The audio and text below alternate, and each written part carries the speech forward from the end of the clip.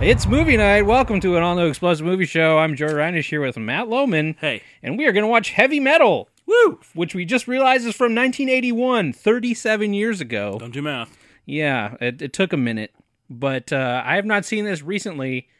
There's some good drawn pubage in this movie. I saw this for the first and last time I saw it in middle school.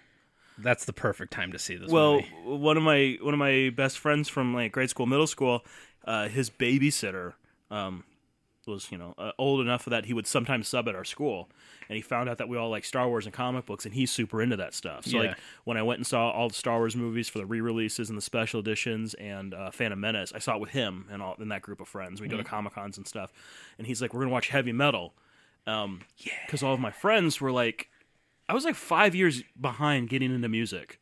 Like, all of my friends were, like, buying music and stuff and, like, listening to entire albums and not just the single. Yeah. And they're, like, 12. And I was, like, 17. I was finally like, oh, I found a band. I like more than one of their songs. Yeah. So it's like, we're watching this and they're, like, I don't know, enjoying the music or whatever. And then, like, there's, like, boobs. And I was just like, what's going on? Is this strung together?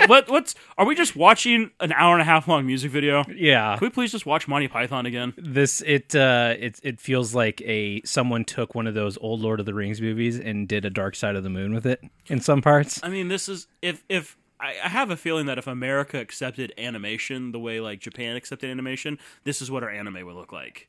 Oh, it would look like Heavy Metal. It would look like too animated.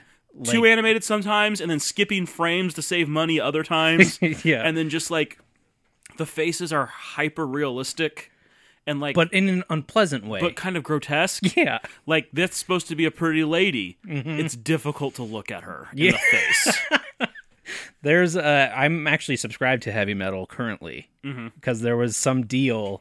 It was like 3 years for the price of 1 year. I'm like, fuck yeah, I'll get on some Heavy Metal. And Grant Morrison is the editor-in-chief right now. All right, time to get into this, I guess.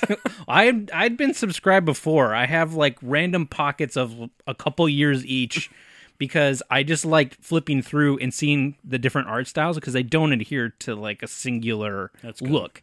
Every story is by a different person contributing to this magazine, and I just think some of it's awesome looking. And with Grant Morrison there, it's like, how weird can I get? And someone will still draw it. So I'm just going to keep putting all the weirdest stuff in here. I just imagine him sitting in a Scottish accent. Right, sitting at his Heavy Metal desk, like doing that thing where you tap all your fingertips together and just like thinking. There's waiting. Grant Morrison, I once watched him give a 45-minute speech at a convention called like Disinformocon or something. Oh boy.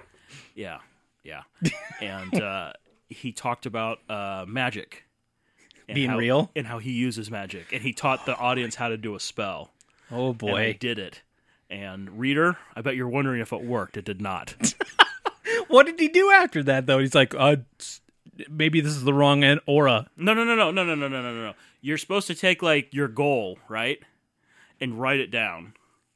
Like, whatever you want. I want to be a millionaire. So you write down, I want to be a millionaire. And then you scratch out double letters. So, like, the double L in million.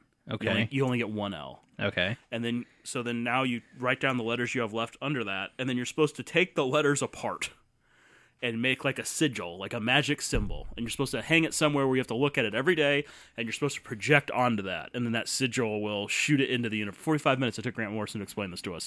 45 minutes. And I'm sitting there and I'm like, oh, sometimes don't meet your heroes. Yeah. Sometimes just let them write Justice League and then like don't want to know what they're about. Wow. I know. Anyway, I did it, and it didn't work, because if you met me, you know I'm not 6'1". I love that back then that was like, I just want to be tall. I couldn't remember what it was, but like to now someone was like, 5'9" is the national average. I'd like to just be the national average. I mean, most girls out in LA are like 5'8", so if I could just get that inch, it would help a lot. If I could just be eye level. Yes. All right, well, if you've never listened to Explosive Movie Show before, what this is two files. And the second one is going to be a syncable commentary track that you can watch the movie along with us.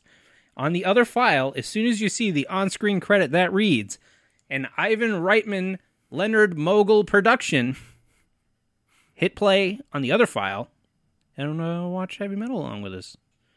I'm excited. I haven't watched it in a while. It's going to be interesting. I forgot Ivan Reitman was involved in this. Yeah, me too.